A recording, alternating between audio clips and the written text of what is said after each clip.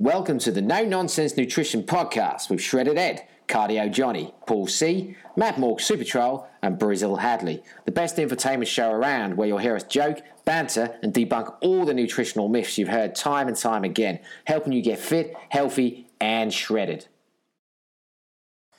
All right, well, welcome to the No Nonsense Nutrition Podcast, episode number 29. So we don't have anyone else from the No Nonsense Nutrition guys on this episode, but we do have a super brilliant special guest who's actually going to take our last episode of the year. So, is it Shane J. Nugent? I don't know. I thought it was. Trying to think back to good old Facebook. MSC, I believe. Yeah, that's right, yeah. Welcome. So, even that's on Facebook. Just being dead egotistical for absolutely no reason there. No, because qualifications are very important. But biceps are more funny, important. Isn't it? No. So, thank you, mate, for coming on. We've been talking about you for ages, just because you're definitely one of the good guys in the industry and someone that I love the content you put out. So, I've been meaning for ages to get you on, and we've had such a hectic schedule, really, in terms of guests and stuff. And obviously, you're so busy. But for the listeners that don't know who you are, so who is Shane, or Big News? Who is Shane? Yeah, but if they don't know me as Shane, they'll probably know me as Big News, maybe. But yeah, basically, I'm a nutritionist. As we've just highlighted there, I did my studies and all that sort of stuff, focused on that for many years.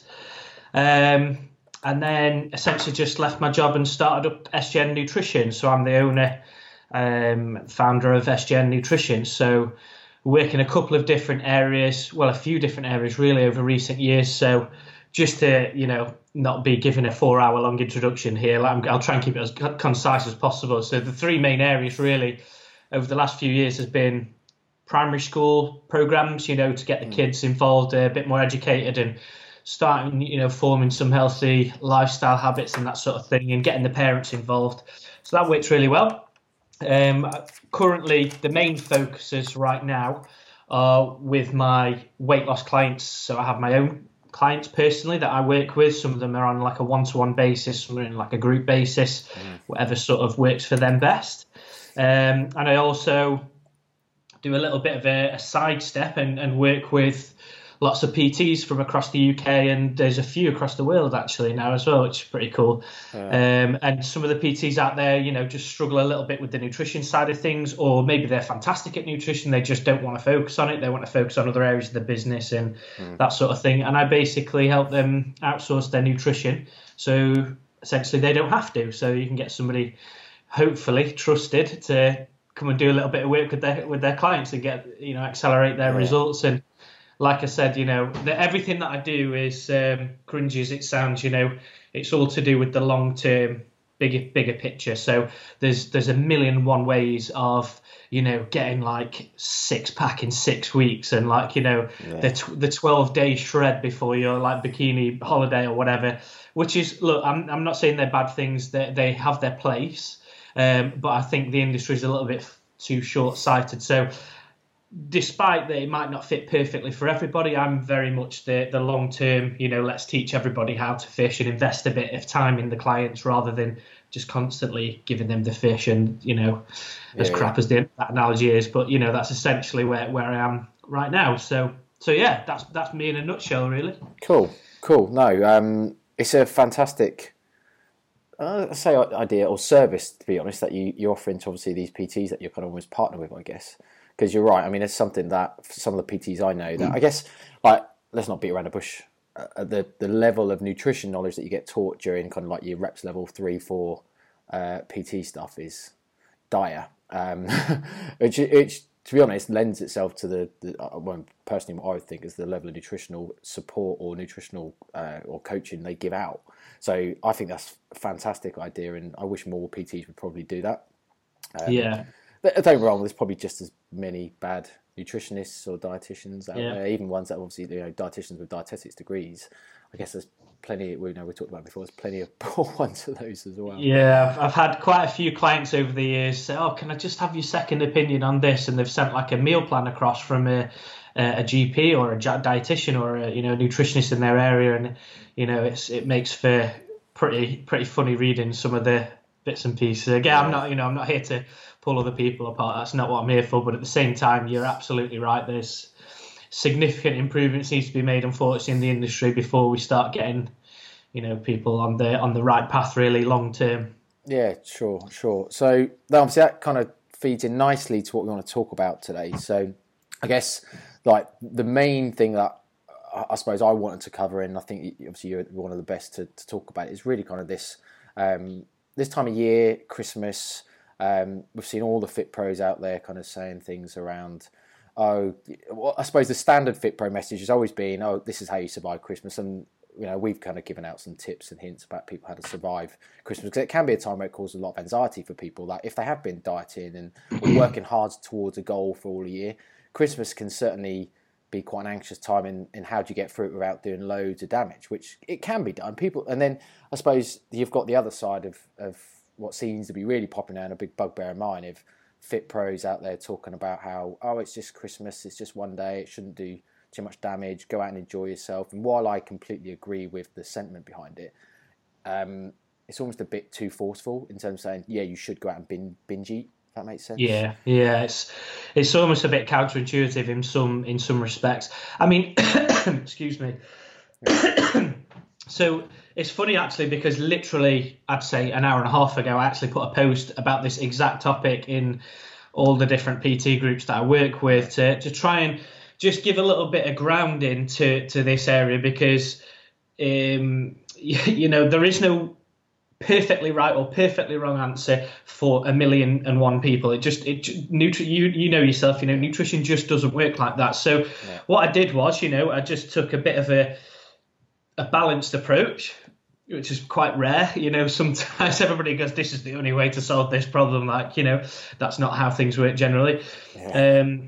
So I just said, if you're one of those people that, like you said there, let's say you've been getting fantastic results throughout the year for like 80% of the last 50 odd, weeks of the year, you've been on track, despite, aside of the odd holiday or, Easter or taking the kids out the weekend or whatever it is that's maybe caused a bit of a challenge for you. Despite those things, you've been doing absolutely fantastic. You've been getting great levels of body composition. You've been losing weight. You've been hitting all the targets that you want. And you want to enjoy Christmas and the New Year and the parties and the festivities and stuff like that as much as you possibly can. But whilst almost having like a damage limitation filter on during that period of time, then, the post was just basically about, creating like little buffers and things like that. Like, if you don't normally go for a walk on your dinner break, maybe you could do that for 45 minutes each day for the next 5 days, create an extra few hundred calories just to contribute towards your calorie deficit. If you're already training at the gym 5 times a week, it might not be sensible to add a 6th workout on. If you're working out twice a week, maybe add an extra session or 2 on that might work within your day-to-day life. Happy days. If that works for you, fantastic. If it doesn't, don't worry, there's other ways we can do it. And then there was the, just to give a bit of balance, you do get people who, no matter, let's be fair, whether it's right or wrong, no matter what you say, they're very much like, it's Christmas, I don't want to have to worry about it. And now that's fine as well. That's absolutely fine. But what we can't do is say, use that one strategy with everybody. That works for everybody. It doesn't work like that.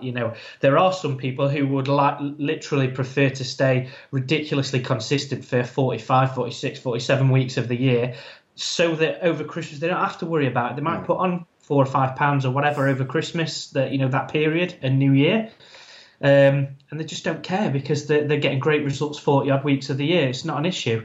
Whereas like I said, if you're really conscious of staying on track over that period and maybe like wanting to maintain your body weight over that period of time, we can add on, if you're losing £1 a week, we can add on an extra 500 calories per day.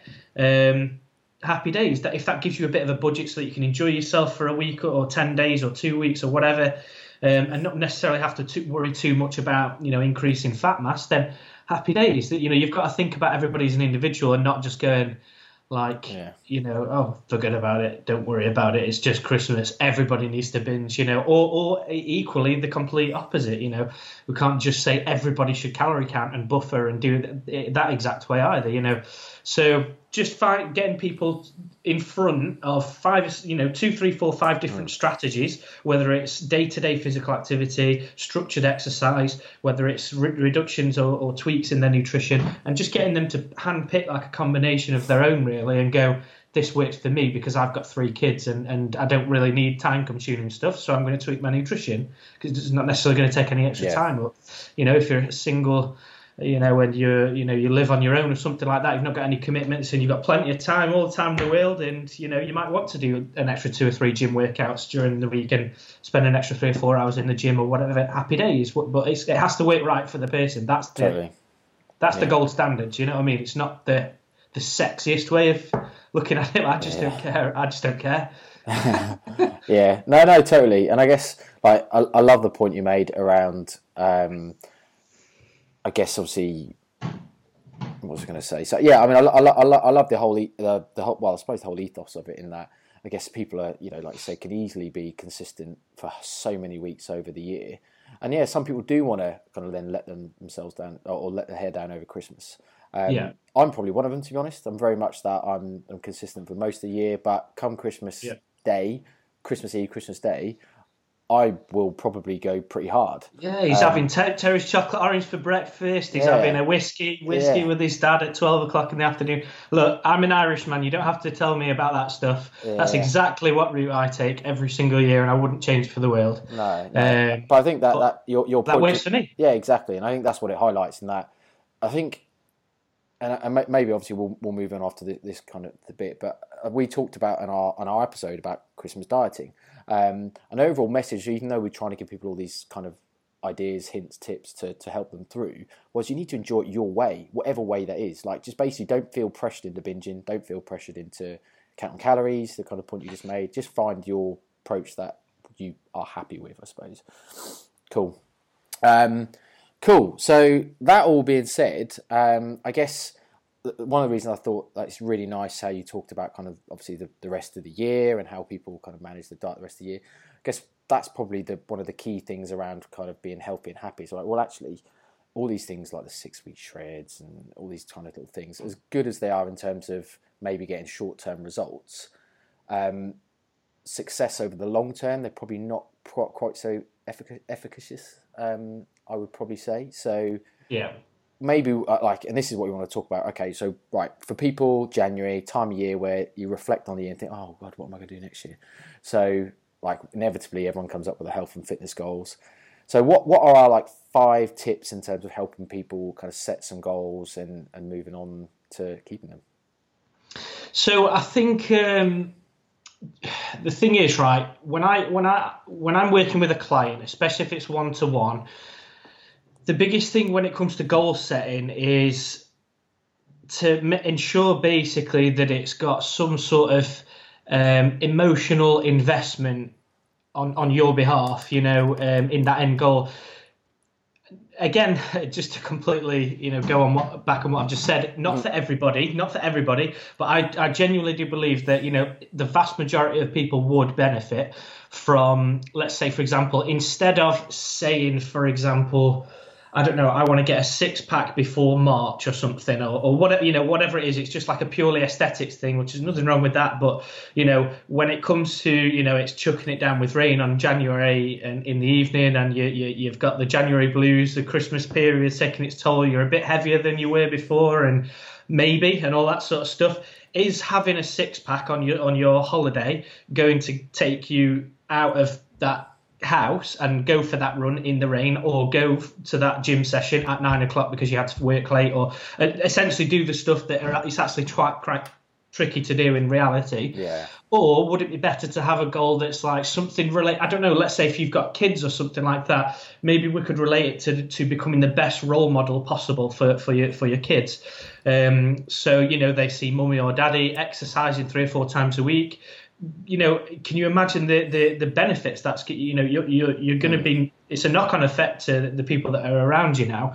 And it's not necessarily just like a number on a scale. Maybe I want to hit 12 stone. Like that's always been my target. And you think, well, you could be 14 stone and look incredible potentially, So why not 12.2 pounds. You know, what's the difference? You know, yeah, sure. Specifically, what do you mean by that goal, if that makes sense, and how does that, like, you know, integrate into your day to day, and into your life? How are you emotionally invested in that goal? I mean, nothing to do with nutrition. You know, some of my goals, for example, is to do with, you know, creating a family and creating a house that my family's going to grow up in. And for that to happen, you know, I've got to make sure that the business is running well. For the business to run well, I've got to help as many people as physically possible, which is why we're here today on the podcast, obviously. So, you know, all of these little steps add up to the greater goal, which I'm emotionally invested in. It's not just, I don't know, a Rolex or something, or you know, I absolutely know what you mean. I guess it's like having that kind of, I don't know if I suppose you'd refer to it as intrinsic motivation, but this kind of like intrinsic emotional attachment. Have you listened to the recent Danny Lennon podcast yet with Tim Noakes? Because that just popped into my mind.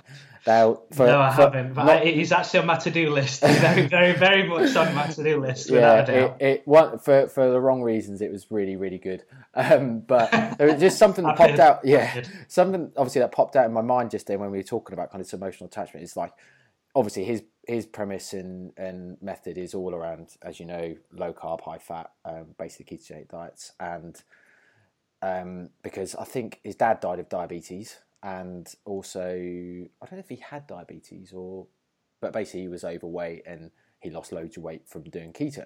So he's so emotionally invested in it. That's now he now almost only sees that's the only way. Yeah. And that kind of popped into my head because it's like he's now got this such strong motivation to do it from this emotional attachment to the fact that his dad died of diabetes. He's helped a lot of people recover, in air quotes, from diabetes, etc. So it's kind of like that's how attached he is, and like you can relate that back. If you can find something, and like this by the by, whether he's right or wrong, but this whole emotional attachment thing, if you can find that in your goal or in, you know, kind of, in your goal, I suppose, then that just shows you how such a strong driver that is. Absolutely. Again, you know, not to go too much into it because obviously it's a bit of a maybe potentially controversial topic, but you know, if like I said, you know, if I was aiming just to get a six pack, just purely for the sake of looking good, for me personally, that's not going to work because, you know, tonight it's chucking it down with rain. Just signed up for a marathon. Am I going to go out for that run because I want that six pack or whatever, or am I going to do it because, you know, it creates a bit of a buzz and it inspires other people to take action with their health, fitness, weight loss goals, and helps them believe in themselves more and stuff like that. You know, that means a lot more to me and helping, you know, inspire a lot more other people to maybe take not the same course of action, but, you know, set some big goals and just get out there and achieve them, really. So, you know, that's the thing for me. That works for me. Some people are incredibly motivated just by aesthetics, and if that works for you, obviously everything I've just said doesn't apply to you. But I'm just saying, you know, the vast majority of people, I really do believe, go about the goal setting itself, the skill of goal setting itself, in the wrong way.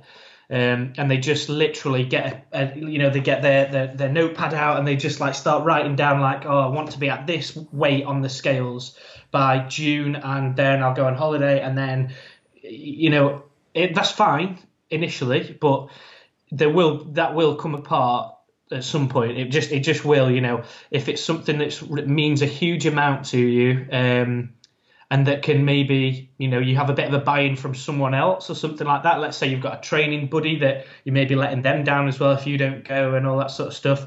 Or like I said, if you know, if it's for your family or to become a role model to your kids or your brothers and sisters or friends, family, peers, whatever, then you're much more likely to hit that goal, I think, and get out and do whatever you need to do to get from A to B, really. Regardless of what's getting in your way.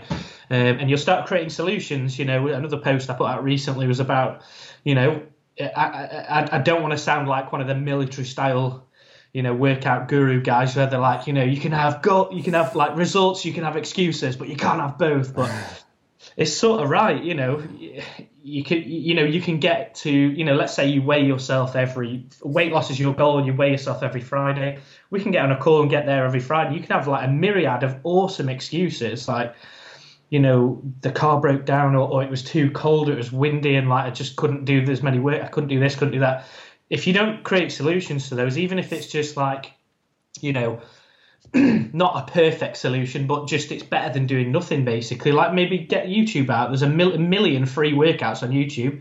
Do a home workout in the living room if that's possible. If that's a solution for you, instead of going out on a 20-minute run, happy days. Do that instead, and then we can get on the call and you go, I didn't lose 2 pounds, but I lost 1.5 pounds because I've created these solutions to these problems I had, and tweak my nutrition and stuff like that because I was, I had loads of stress and that sort of thing. So I got in loads of high satiety value snacks and stuff, or whatever the thing is, But yeah, if does that all make sense? I hope I'm not waffled on. No, totally, no, absolutely agree. I mean, I that's something that I've thought about before. Kind of like, I hate these memes or these things, or like motivational quote stuff you get, but some of them you do read and think, there is an element or basis of truth in it, and like the excuses one is definitely one of them. And that you kind of you're coming up with excuses to not do stuff, but what's the outcome? Well, you've not done what you need to do to get to your goal, so you're not going to reach it. So like the excuses, as valid as a lot of them might be, the idea is having a plan B or having something a way around it, like the things you just come up with. Without doubt. So assuming that someone's kind of got this. Or I don't know, say I was going to say this emotion bit nailed down, or the motivation bit nailed down. What else can they do in terms of trying to help their resolutions and stick to those goals? Okay, so this is the thing. Well, I'm quite a big fan of keeping things really nice and simple with the nutrition, in an attempt to get as many people as possible, just a really simple system to follow, to get the biggest sort of return on their investment in tweaks in their nutrition results wise. So for me, just having like a step-by-step system where if you've just got to be considered, you've got to make sure that you're making tweaks, or planning at least on making those tweaks in advance. So let's say it gets to, I don't know, Tuesday afternoon at work. If you've not planned what you're going to have the day before, you're likely to be making your decisions based on like a rumbling stomach. So you're making like an emotional decision almost. And I know you and I both know what my go-to emotional food is, my friend. Pineapple on pizza. Many, maybe not the pineapple. You told me you weren't going to make me angry on this. Sorry. I might have to log off in a minute. No, this is the thing, Of course, I'd choose pizza any day of the week. If I'm stressed and worked up and I've had a really bad day and I'm low on energy and I've not planned anything, you're so super tempted to just go, sod it, I'm just going to have a pizza. I'll work it out tomorrow. I'm not interested. Right now, I just don't care. Just get me up. Whereas having said that, if I'd have planned that the night before, and let's say I'd have taken my lunch to work and I know that I'm having like tuna mayo pittas or something like that with like loads of jalapenos and, salad and all that sort of stuff, and loads of beautiful foods, high in protein, high in 5-a-day material, that sort of thing. I might be stressed. Of course, I still would prefer a pizza. But, once you've eaten that lunch that you've planned in advance, you think, actually, I'm full. I didn't need that at all. And it's minimising those, the times where you're ready to throw your MyFitnessPal out the window and all that sort of stuff. Minimising those occurrences as much as physically possible. And one of the biggest things is literally planning your nutrition in advance. If you make decisions on a day-to-day basis, on a minute-to-minute basis, the majority of people, you can't have a cup of tea without a biscuit. Like, is that part of what you wanted to do today, or is that just an emotional instant decision? What nutritional value is that bringing? If you're on a weight loss journey, how many calories is that roughly? What's that doing? What effects that having? And even if you do want the odd treat, plan the treats, include the treats in the plan. That's still absolutely fine. Nothing wrong with that. But just making instant decisions on a day-to-day basis is highly unlikely to yield a fantastic result, really. Yeah. And again, we've got to have a combination of science and anecdotal evidence, I suppose. This is purely in my experience, I've worked with hundreds of people. Now, I've had the pleasure of working with so many different people, and it's just a case of, people who plan their nutrition in advance have a lot less chance of, slipping up when they get stressed and their boss drops a big caseload of work on their desk they didn't realise, and gets to lunchtime, they've not brought their lunch with them.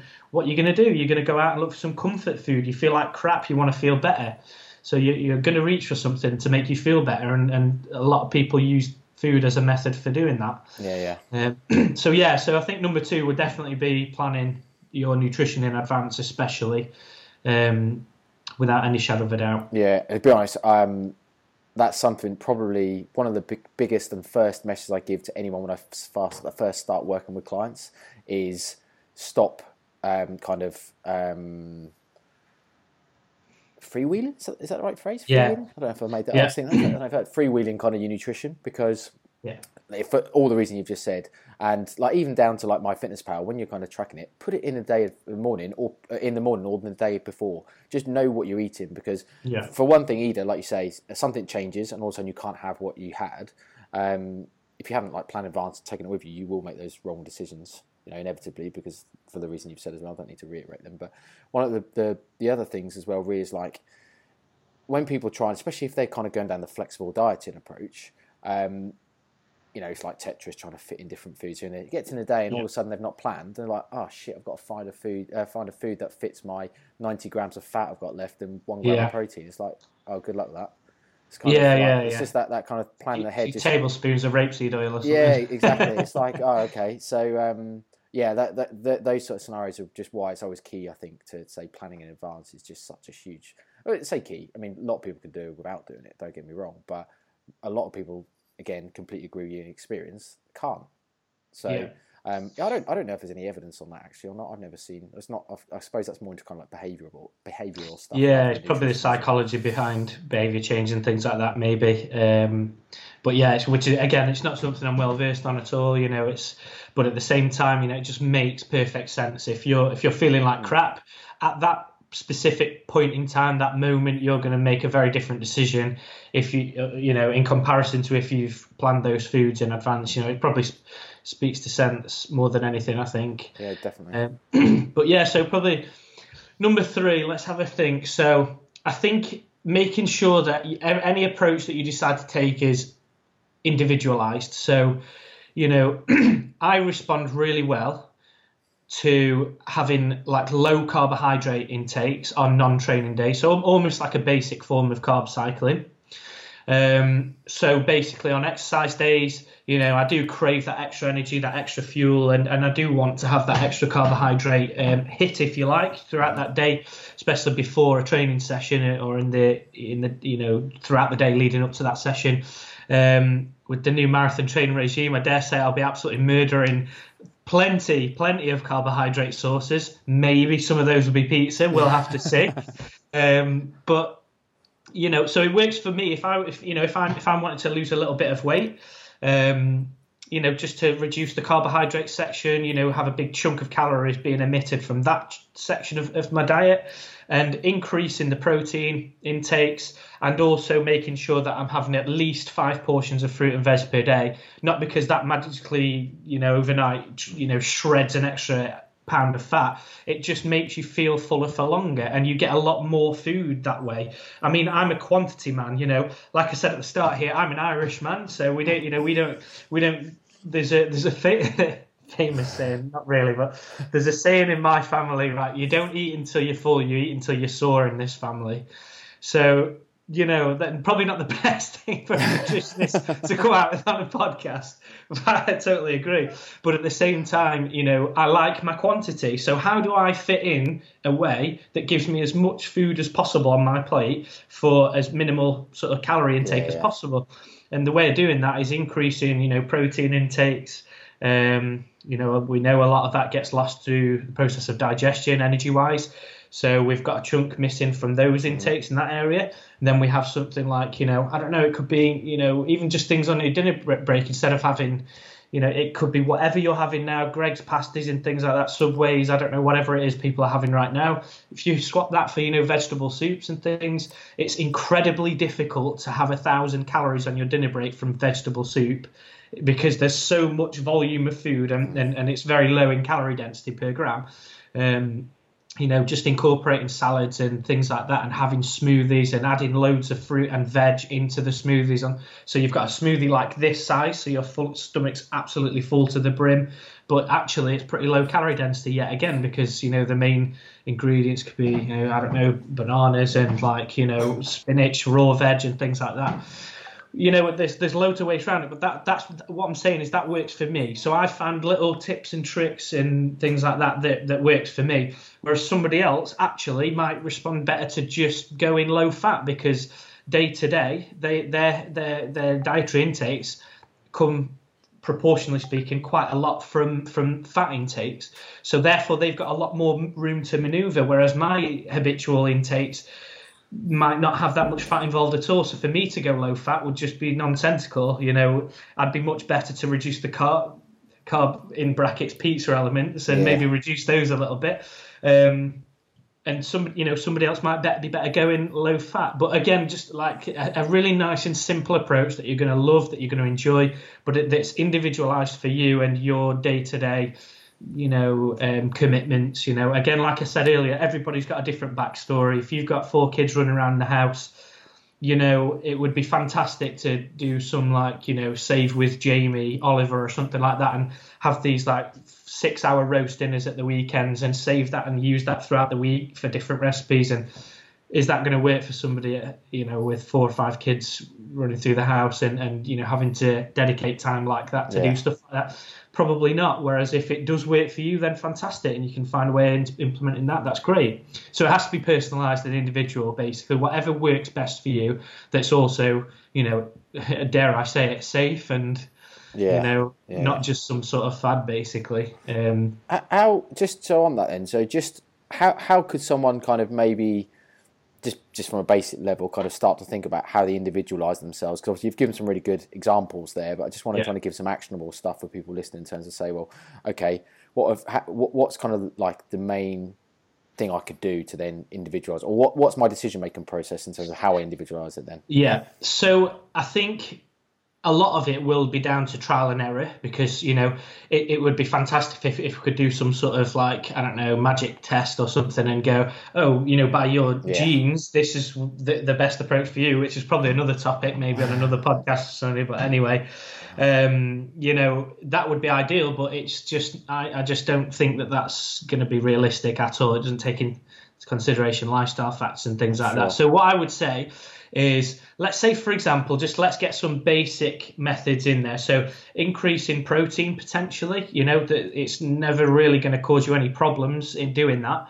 A lot of people in the UK don't really have fantastically high protein intakes on many occasions. So if we could increase the protein elements, literally just having making sure that you're having 5 or 6 portions of your 5 a day, each day, every day, as many days of the week as possible, and then maybe just go in either high fat, maybe low carbohydrate, or let's say low fat, high carbohydrate, vice versa, and seeing how you get on in both of those examples. So now we've got good source of protein, good quality source of protein, which I personally think is going to benefit the vast majority of people out there. We've got the 5 a day elements, so the vitamins, minerals, micronutrient elements are all being ticked now. And then we can start manipulating, the other macronutrients, which obviously, if you fit a high carb, low fat approach, happy days. See how you get on for a week. Tweak those percentages in something like MyFitnessPal and start logging them. So take a look at what different types of food groups, fit into those macronutrients, and start adding a bit more carbohydrates in there, providing that your calorie intakes are where they need to be, of course. If it doesn't work for you, fantastic. Try a little bit of a high fat approach. See how you get on for a week. If you feel fantastic, happy days. If it needs tweaking again, maybe go a little bit more of a balance, 50-50, and reduce your protein intakes a little bit. But either way, whatever, it just has to work for you as an individual. And when you're trialing those things, I've given you a few simple, literally just blueprints there. They're not really any specific type of dietary strategy, really. If you want to go paleo or something or whatever, it's not. I wouldn't recommend it personally. But if you want to try that, then see if it works for you. As long as you're getting plenty of vitamins, minerals, micronutrients, all that sort of stuff, and it's healthy, so to speak, and it works for you. You get your result. Go for it. If you want to, try a famous approach like that or whatever, then happy days. If you want to calorie count, if you want to do if it fits your macros approach. There's loads of different ways. So for me to say here's an exact step-by-step process of, creating a perfectly individualized regime, it's tricky. You do have to do a little bit of fiddling about and going, Yeah. look, I just felt like crap for a week. I don't know what it was, but you think, okay, maybe it's because you're going low carb. We need to tweak that. So let's get your carbohydrates increased for the next week and reduce, maybe compensate that through the fat intakes or something. Yeah. Something like that. And then next week you think, actually, I felt a lot better. My exercise improved. Yeah, brilliant. I'm happy with that. And vice versa, or whatever. Yeah, I guess does that lead on to tip number 4 around get a coach? Yeah, yeah, without any shadow of a doubt. I think if somebody's breathing down my neck, I'll just find the easiest way of doing anything. I'm generally a let's find the shortest route way to be type of person, despite being a very long term, orientated person, nutritionally speaking. As you know. At the end of the day, if you've got somebody breathing down your neck, it's and keeping you held accountable to doing the things that you said you were going to do. Let's be fair, you've got way more chance of staying on track, and going through right to the end. The thing is as well, like weight management in particular is like a long-term thing. It isn't just like we said earlier, like a 5-week shred and that's it. You've completed it. It doesn't work like that. Yeah. It's generally a long-term thing, depending on where you are right now. Depending on what start point you have. It's going to take a long time. There's going to be some serious challenges along the way, whether it's touch wood, obviously, hopefully not for everybody, but illnesses. You could be, could be holidays and stuff like that. There's always going to be Easter. There's always going to be Christmas. There's going to be birthdays. Those things are never going to change. What are you going to do in those weeks, in those days? If you've got a coach there helping you through step by step, that's helped potentially assist change the lives of hundreds of other people. You can fast track through all those mistakes that that other people have made. By working through a coach that can give you the advice that you avoid all that, which I think is only a good thing. Yeah, definitely. And I guess like if you can't afford a coach, you can create accountability in other ways. So even like, I don't know, you telling everyone on Facebook about your marathon, but you sign up for a marathon. It's kind of like you're telling everyone, you want people's money for charity. It's kind of like, well, oh shit, now I've got to do it. Yeah. And all joking aside, that the last marathon I did was about 3 years ago, and I knew I was probably the unfittest I'd ever been. Really, well, not ever. I wouldn't say ever, but I was in a pretty unfit state. I'd focused on education and work because I had to work full time and do my education on the side. Like there was. Again, another excuse. It's absolute rubbish. I'll probably still watch 10 hours of telly every week. But, at the end of the day, I just sat there and thought, I'm just going to focus on these 2 things and that's it. Because those are the most important things going at the time. And I thought, do you know what? I was on my dinner break at work and I just thought, Chesterfield, where I live, were actually setting up the first marathon that they'd done for like 25, 30 years or something like that. And I thought, like, the stars are aligning in here. I've always wanted to do a marathon, and all of a sudden I've just seen an advert on Facebook or whatever it was to go and do this marathon. I was like, let's give this a little go. I'll have a little sneaky peek. And then I found myself signing up and just saying, there's no way I'm going to do this unless I've just commit today and get and just do it. Simple as that. You have to sign up. Once you do that. And then I created a Just Giving page on Facebook because I know that I could come up with every excuse in the book. So, I pulled a muscle. Or, if I'm really struggling on those long runs and stuff, when you have to do 18 miles in the rain and stuff like that at the weekend when you could be in the pub or something, it's not the nicest thing in the world to have to do. But, I just thought, so how am I definitely going to corner myself into never making that excuse regardless? And that's where the charity work came in. And I'll be doing the exact same again this time, so, when my brain on those tricky days starts trying to debate with itself, like, you could just stay in today, you could just not go for that run. You just think there's no way. If people give me hundreds of pounds for charity, I'm not letting them down. No way. It's just not happening. That will be happening again. So, everybody keep a lookout for the charity page. Yeah. Well, shameless plug for charity. No. I don't think it's ever shameless for charity. No, absolutely. No, we'll get. Well, when Ed will do this, but I'll get Ed to put some links and stuff in the show notes at the end. So we'll try and get people. What have you got a specific cause while we're talking about it that you? Yeah, so I always anything for charity I do, I just literally do it for cancer research. Okay. There's been a couple of things happen in my family and extended family to friends and people that I know in the area, and not to go into it too much, but some really upsetting situations. Yeah, sure. It just makes perfect sense considering cancer's had such an effect on people that I know to try and do something about that, basically. Yeah. I mean, most people have probably, I mean, what is it, 1 in 3 people suffer from some form or touched by it in some way. So, yeah, it's always a great shout or a great cause. So I'm sure we'll have plenty of people that want to donate. So we'll stick some links up. Definitely. Cool. So I guess let's go for one more. So we kind of talked already, I guess, around kind of like the emotional investment, keeping it simple, planning ahead kind of thing. Personalised individual approaches, and then lastly the accountability stuff. So what else can we do to help us stick to our goals? So again, it sort of ties in with the goal setting side of things at the start there, really. As part of your goals, at the end of the day, if you carry on doing the same thing you've always done, you'll always get the same result you got in the past. So therefore, we have to change what we do as a habit, not just have an idea of, let's use the marathon as an example.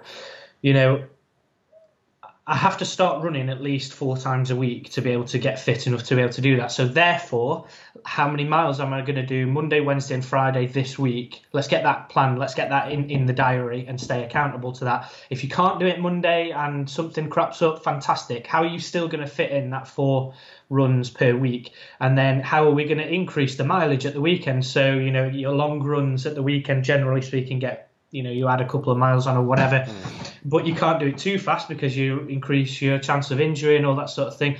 So accountability wise, making sure that you've got something in the diary so that not only have you got like a big long-term goal, but also like, stepping stones along the way. So let's say, for example, nobody knows this, by the way, but so this is quite nice to hold myself accountable here publicly, but there is actually my father-in-law, basically, he's wanted to get fitter and start. And we were on holiday a couple of months ago, and we kept threatening to join like a 10k race or something like that, just to spur us on. So anyway, I've ended up doing the complete opposite and just let's go for a really hard marathon. Yeah, why not? with one of my friends from university. So we just went out on the weekend, and he said, "Oh, I'm doing this marathon. Do you fancy doing it?" And I was like, "It ties in with everything I've been wanting to do." So done that, but what we're also going to do is along the way have a stepping stone where by XYZ date, whatever it is, we're going to also do a 10k race as well, because I need to be fit enough to run that distance anyway by that time. So let's help out my father-in-law and and do it that way as well. So he's happy, so that I'm accountable to him, so by that date, and I'm also accountable to my friend over the long term, with the ridiculous idea of doing another marathon. Honestly, I literally can't believe that I've even signed up for it again. He must be the best salesman in the world. I did the last one, right, and on the finish line, the mayor of Chesterfield at the time came up to me and said, next year we're thinking of doing another one. It's been a really good event and all that sort of thing. Do you fancy jumping in and doing another one for us? And I literally just went, no. so sorry, no. I'll do a half marathon without a doubt, but not another one. And then a few years down the line, guess what's happening? I've done 3 or 4 half marathons, I think, back when I used to do a bit more running 5 or 6 years ago, maybe a bit more. Never done a full one, and I always said it's. I suppose I'd say bucket list. It's on a list of things to say that I'll do before I die. I just don't know when, because I can't bring myself to want to do it. I know a guy that's just signed up to do a marathon. I don't know if you want to be accountability buddies. Probably not, mate. No. Honestly, it's just such a commitment. It's such a huge commitment. Because, like you say, 4, I don't know. I suppose 4 or 5 nights is going to be typical from now to the end. If not, maybe 6. I don't know how much recovery time you really give yourselves. But I guess even when you're doing 4 or 5 nights running, some of them might be recovery runs or something a bit lighter. But you still got to do it. It's just such a huge time. Like when you start getting up to big miles and you're doing 3 or 4 hours worth of running, Yeah. I don't know if I can commit that I time. know, yeah. Well, I've got to get the wife involved as well, run the bath for Well, when I so, get in and stuff. So yeah. I could like barely crawl up the stairs at the end of the long run. So I've got a bath waiting for me. If I No, lived on my own, I'd just be like, I don't know, I'd crumble. I'd be yeah. tapping out every No, weekend. I do like the point you made around kind of signing up for things on the way, because it kind of brings in a lot of these things we're talking about into one little thing. So like you've got the Yeah, accountability, obviously your father-in-law, you've kind of broken your thing down to a smaller step. So you kind of, like you say, you're not focusing on the fact that you're going to run a marathon in a year. You're focused on, right, by that point I need to have done 5k, by this point I need to have done 10k, by this point, and it just breaks it down to smaller goals, which I think is a yeah, nice thing, because that kind of transposes over to anything in nutrition. yeah, Like when you're talking about coaching as a good example, like you're not going to go, right, this client's come to you and all they eat is shit, all they eat is junk food and crap, don't eat any fruit and veg, low protein count, not active. You don't go, right, all of a sudden I want you to eat 20 portions of fruit and vegetables. yeah. It's just never going to happen. So No, you just kind no. of say, right, first goal is something small, add some fruit and veg, or add this. And All joking aside, I've literally there's clients that I've worked with where some of them have said, "Look, I know that where my nutrition is right now, and I'm not happy with it. Let's just completely overhaul the whole thing." And I've sort of said, "Are you sure you want to do that? Don't get me wrong, and that's easy. That's the easiest route for me to help you. But realistically, is that?" Going to happen. And like you said, the reality of it just doesn't happen like that. So what I like to do, on things like I have like a Superwoman program for, women across the UK and all that sort of stuff. And basically what we do is, each week we just focus on one area, or maybe just like one umbrella sort of area, and a few little action steps within that area. And you focus on nothing else. Forget about everything else. Forget about chocolate and treats and reducing salt and sugar and all that sort of stuff. Like there's a million areas in nutrition you can focus on, and you're going to focus on a million areas from week one. Like, that's ridiculous. Don't worry about it. So we literally focus in week one on what does like a healthy, balanced diet look like. So we'll give them like 2 or 3 different areas. Are you staying, even just as simple as staying hydrated or something like that? Are you focusing on staying hydrated every day? If not, fantastic. There's something we've got to work on. If you are already doing that, don't worry. We'll move on to the next area, which is, minimum 5 a day. I'd love everybody to have 6 or 7 every day. And there's countries around the world where that's completely normal. By the way, that's just a government recommendation in the UK for a Western diet. But anyway. So, let's say we're focusing on at least 2 litres of water per day, and we're also having, 5 or 6 portions of fruit and veg per day, regardless of calories, regardless of if you're still having chocolate digestives with every cup of tea every day and you're having 5 cups of tea every day and all that sort of stuff.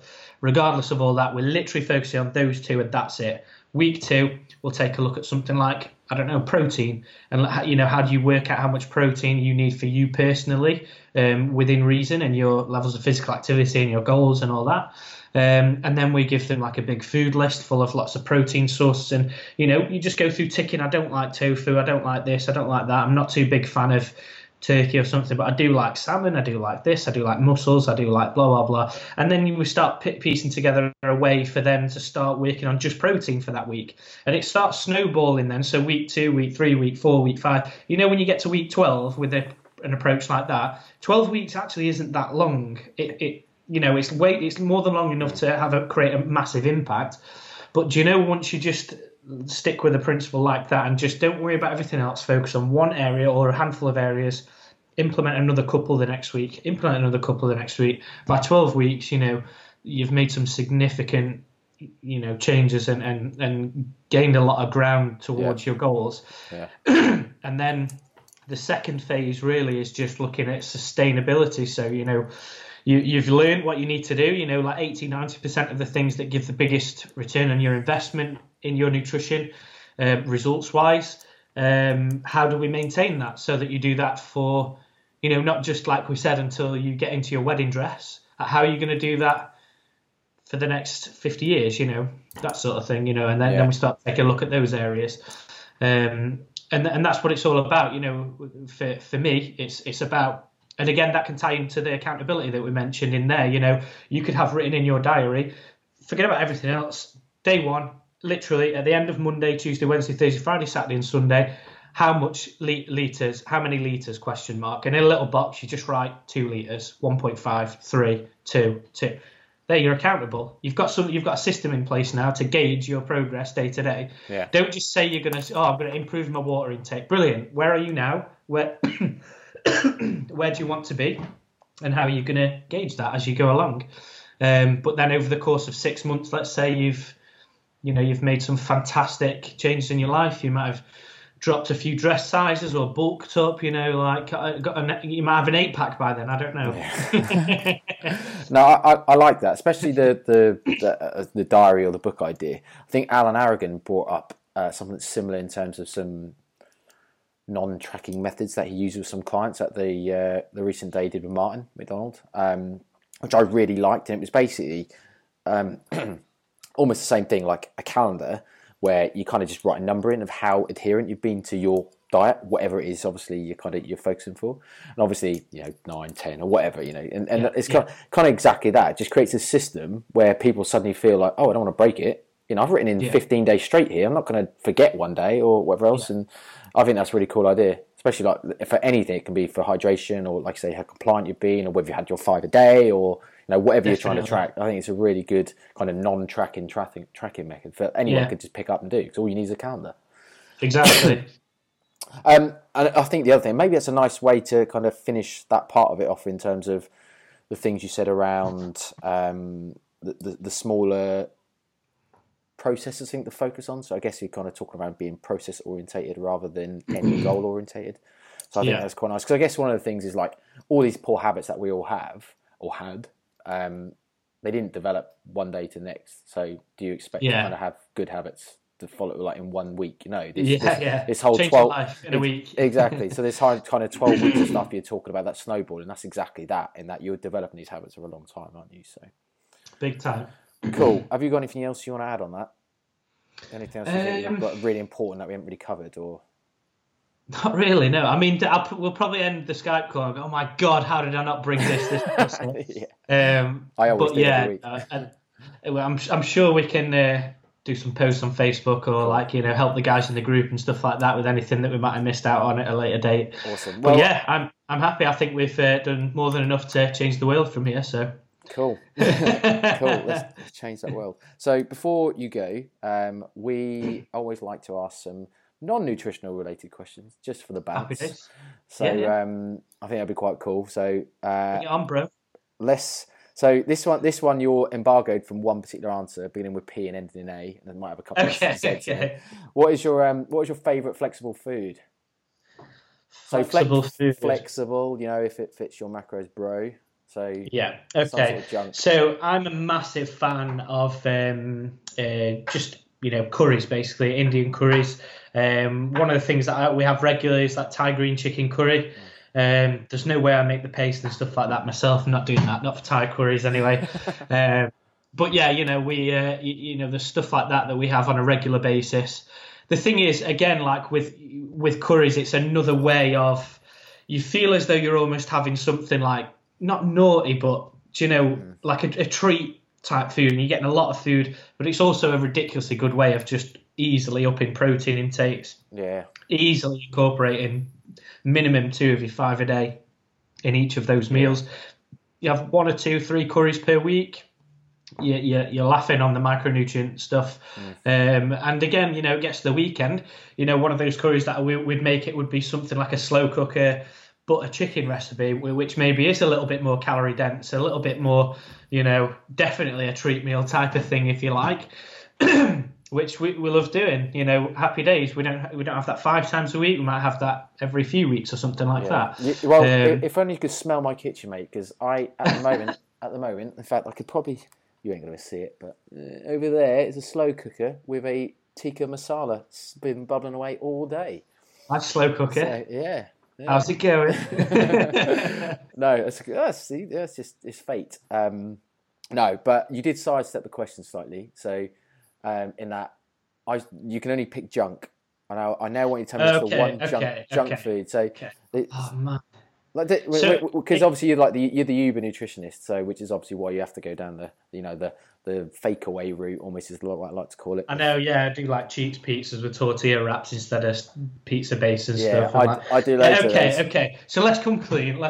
So the thing that we would have, every couple of weeks or something like that would just be like a dirty Chinese. It's as simple as that. Chinese. Something like the go-to would be like Peking chicken, something full of sugar. Yeah. We've got to have some sort of like barbecue dip and like the prawn crackers you get with it, and maybe some ribs or something. Nice. Or duck wraps. I love hoisin sauce. Absolutely love the hoisin sauce.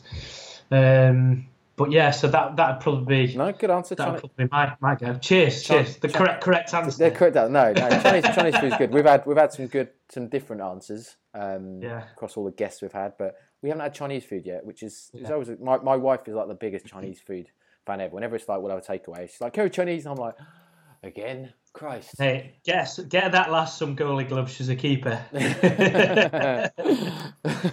I like Sign it. her up. Next one then. So, what's the best burger place joint you've ever visited? All right, you're not going to know where this is. I know the answer immediately, right? Go on, then. There's a place called Shields Bar. So Shields.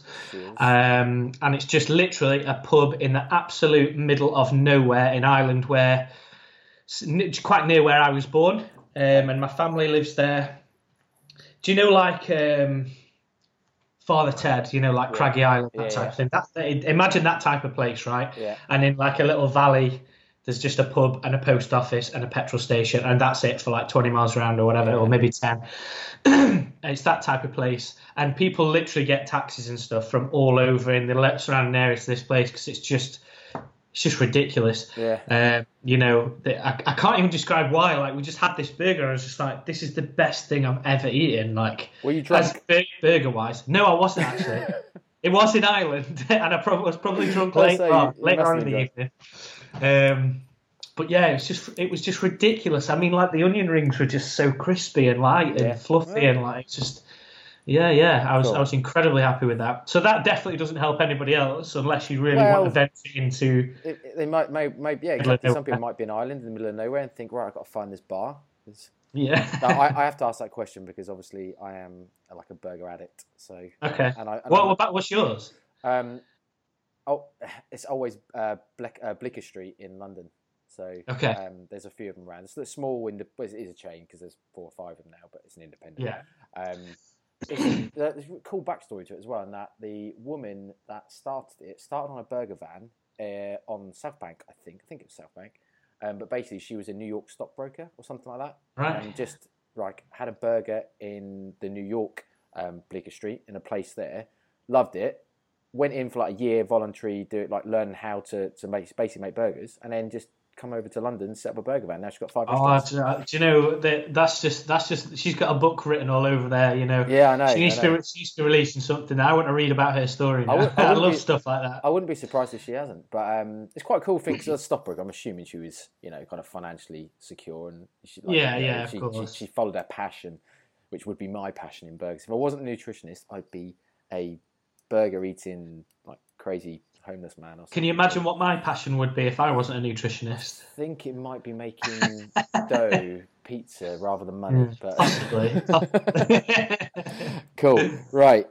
Is there anyone you've ever disliked for no reason? Or actually, let's open it up to anything. So is there anything you've disliked and thought about, actually, that was for no reason? You put me on the spot there. Jeez, these questions are awesome. This is a good one. No, but feel free. Don't like. I was going to say, feel free to call someone out if you want. No, Mark, I'll give you Mark. Okay, I will call someone out. Okay, because cool. I think he knew. Actually, yeah, he does know that I've had this discussion with him before. So I started college, Chesterfield College, doing sports science, obviously. And on the first day, I was like, 2 or 3 minutes late to, I don't know, probably maybe in 10 minutes, I don't know, late to the first class. And I sat down and there was like loads of spaces, where nobody really knew each other. So like nobody was sat next to each other. Everybody was like on their own. And So there's a few people that I could have picked to sit next to, and there was like on the right hand side there's a lad called Jack, and then there's like over here on the left there's a lad called Jake, and Jack just looked like a typical like like a bit of an alpha male, cocky, arrogant, quite a good looking lad. Like he'd probably just be like, he's got a million beards on the go all at once and all. So, and I just look. I do my best to get on with everybody, but like I've just got no time for that type of person. So I was just like, I'm not sitting next to him. No way. I'm going to go sit over here next to the other lad. And he brought it up actually. He's a really good guy. He's a gym manager out in Derbyshire somewhere. We've been in touch regularly, and he's just a genuinely good guy. He was like, can I just ask you, like, why didn't you sit next to me? I was like the closest person to sit next to you. You just went past me to sit somewhere else. I just thought you looked like a dick. Like, just did. Sorry, mate. I think that's. I mean, I was going to say I'll give you Martin's one as a bit of a cue, but it's worked out quite well because basically he said Jamie Alderton. He basically said I hated Jamie Alderton. Just said he looked like a prick or something along the lines. But he said now I kind of met him and got to know him. Actually, he's a really good dude. I was like, yeah, it's funny, isn't it? Like people can genuinely look like idiots, but you just kind of get this impression that they're not. People say about me all the time, but then they're probably right. I am a bit of a bellend, so. Or if Davina had a way, what she called me a knob jockey. So she's definitely right. Celebrity call out. I know. That's my claim to fame. I've used that in icebreakers now. You can die a happy man. Simple as that. I can. Simple as that. Right. Let's make this penultimate. This is quite a big question as well, and it doesn't have to be nutrition related, or that can be. But what's the best piece of advice you've ever been given? Best piece of advice I've ever been given is if you pursue a job, or again, the person that said it was, they said, do a job that you love doing, you'll never have to do a day's work in your life, basically. And I was 14 and I was at a family do, and that stuck in my head for my whole life. And that's literally basically made me make decisions that have been the result of where I am today, basically. And again, I'd just like to add to that, not necessarily job, but, like we said earlier on, passion, that, whatever you absolutely love doing.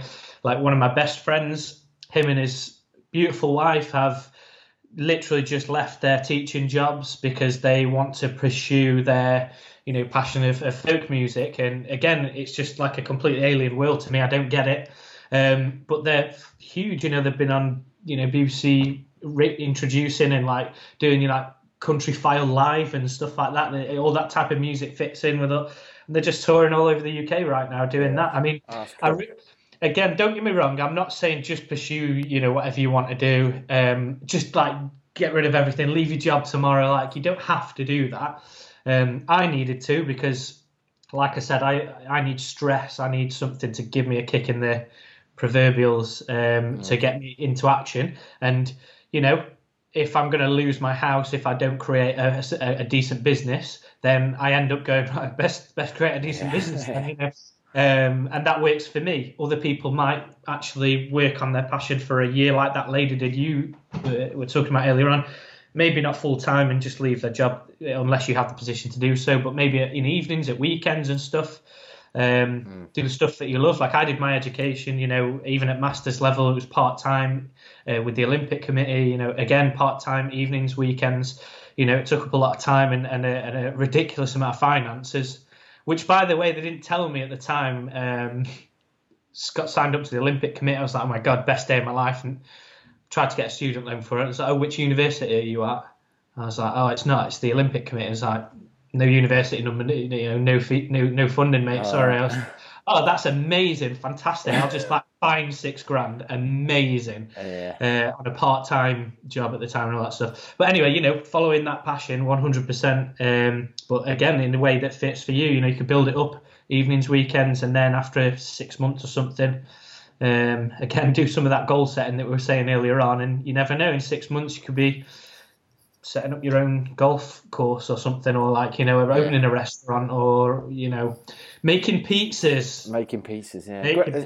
It's funny because Greg Slater said exactly that to me the first time I met him from Lift the Bar. So he said to me, like, don't basically just jump out of your canoe into the water, just trying to follow your passion, because for a lot of people they drown said it's not a sensible thing to do, despite the whole, like find a job that you enjoy or passion you never work in your life. He said that you do need to do that, but it needs to be kind of sensibly rowed to the side rather than just jumping out for a lot of people. So, yeah. Definitely. Right, so last question. It's always a bit of a mouthful, so you probably might need to pay attention to it. But would you rather be attacked by one horse-sized duck or 100 duck-sized horses? Right, okay. You've confused. This is the easiest confused Paddy in the world here. Right, start again. So just repeat it again. Yeah. So would you rather be attacked by one horse-sized duck, so a giant duck, like massive, like we're talking 20-hand horse or something, like huge. Like a beak like this. Yeah, or 100 duck-sized horses. So just bear in mind, I like to really describe and articulate the muscularity of a horse. Yeah, that's a lot of lean mass, like mid-shin height. Yeah, it is. And obviously 100 of them running at you or whatever, I don't know, however you can imagine that they would be as vicious. I'm assuming like stampede style, really. But yeah, I'm assuming they're fast as well, even though they're small. Horses. They're designed to be fast, aren't they? They're going to be lightning. So you can't really run away from that. But maybe the duck's got quite a large stride pattern. And a huge beak. And also, ducks, in my experience, are pretty aggressive. And they can fly, so... They can fly, yeah. Because you can't even, like, climb up a tree. It could swoop in. Oh, Jesus, that's really tough. Yeah. I'm gonna go with the duck one. There's too many of the others. You've got to run away from 100 things. Like, you could, like, close a door or something, come through the dog flap or anything, right? Yeah. Whereas the duck one... It's just one thing. You I don't know, play hide and seek really well or something. That's your thing. Yeah. Then fantastic. You've made it. I like it. You're jump down a grate or something, maybe. Honestly, I'm going to be thinking for this for hours now.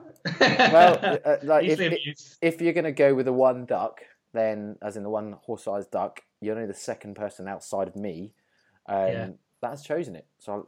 Yeah. Bros, yeah. Well done, you. You chose the right answer. Well done. most people go with the horses, saying, "Yeah, I could just kick the shit out of him." It's like that's like kicking a fucking wooden block or something. It's a horse. 100 of them. Yeah. You like you say, you'd stub your toe on 3. Yeah. I don't think duck-sized horses.